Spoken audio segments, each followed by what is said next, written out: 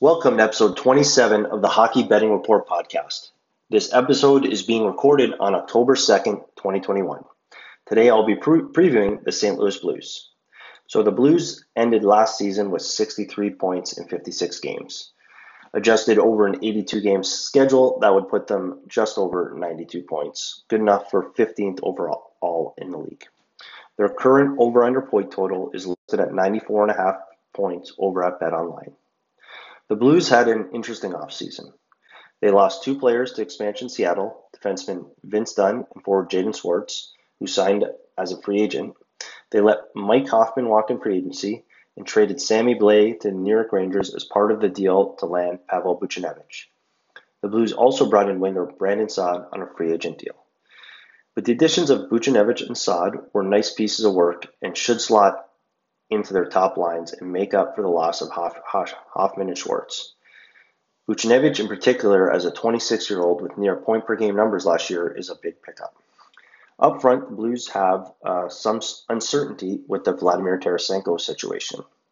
Tarasenko had requested a trade and is yet to be moved. Things have been quiet on that front, but in a recent article by Jeremy Rutherford at The Athletic, he states that the relationship between Tarasenko and the Blues is irreparable and that he will be trading.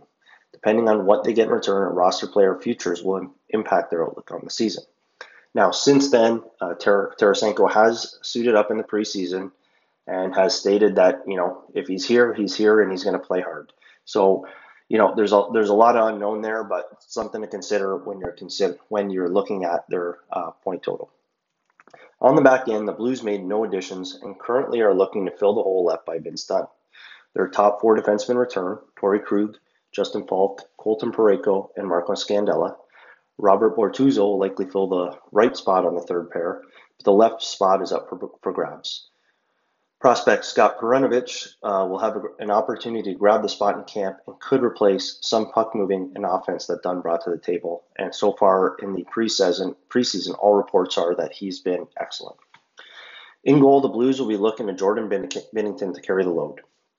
Binnington stormed onto the scene, posting a .927 save percentage in 32 games, on the way to leading the Blues to the Stanley Cup only a few years ago. Since then, he has posted seasons of .912 and .910 save percentage. The .910 save percentage put Binnington 25th in the league last year. I'm sure the Blues will be looking for him to be better than that this season. Ville Husso is expected to back him up again. Husso saw his first NHL action last year and posted an .893 save percentage in 17 games. The Blues will need him to do better this season, as he will likely see 20 to 25 starts in an 82-game season. The Blues move from the West Division back to the Central, which could be the division with the most balanced 1 through 7, excluding the Coyotes. The Blues had the 26th rated expected goals percentage behind the Detroit Red Wings last year. So I do like the additions of Buchnevich and Saad. I think they'll add some offense to this team, but the core of this team is getting older, and they could be a candidate for some regression. Point total is in the right ballpark.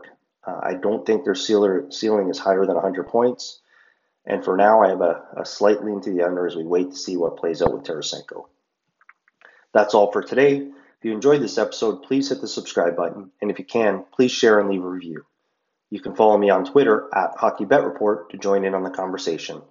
I'll be back tomorrow with a preview of the Tampa Bay Lightning.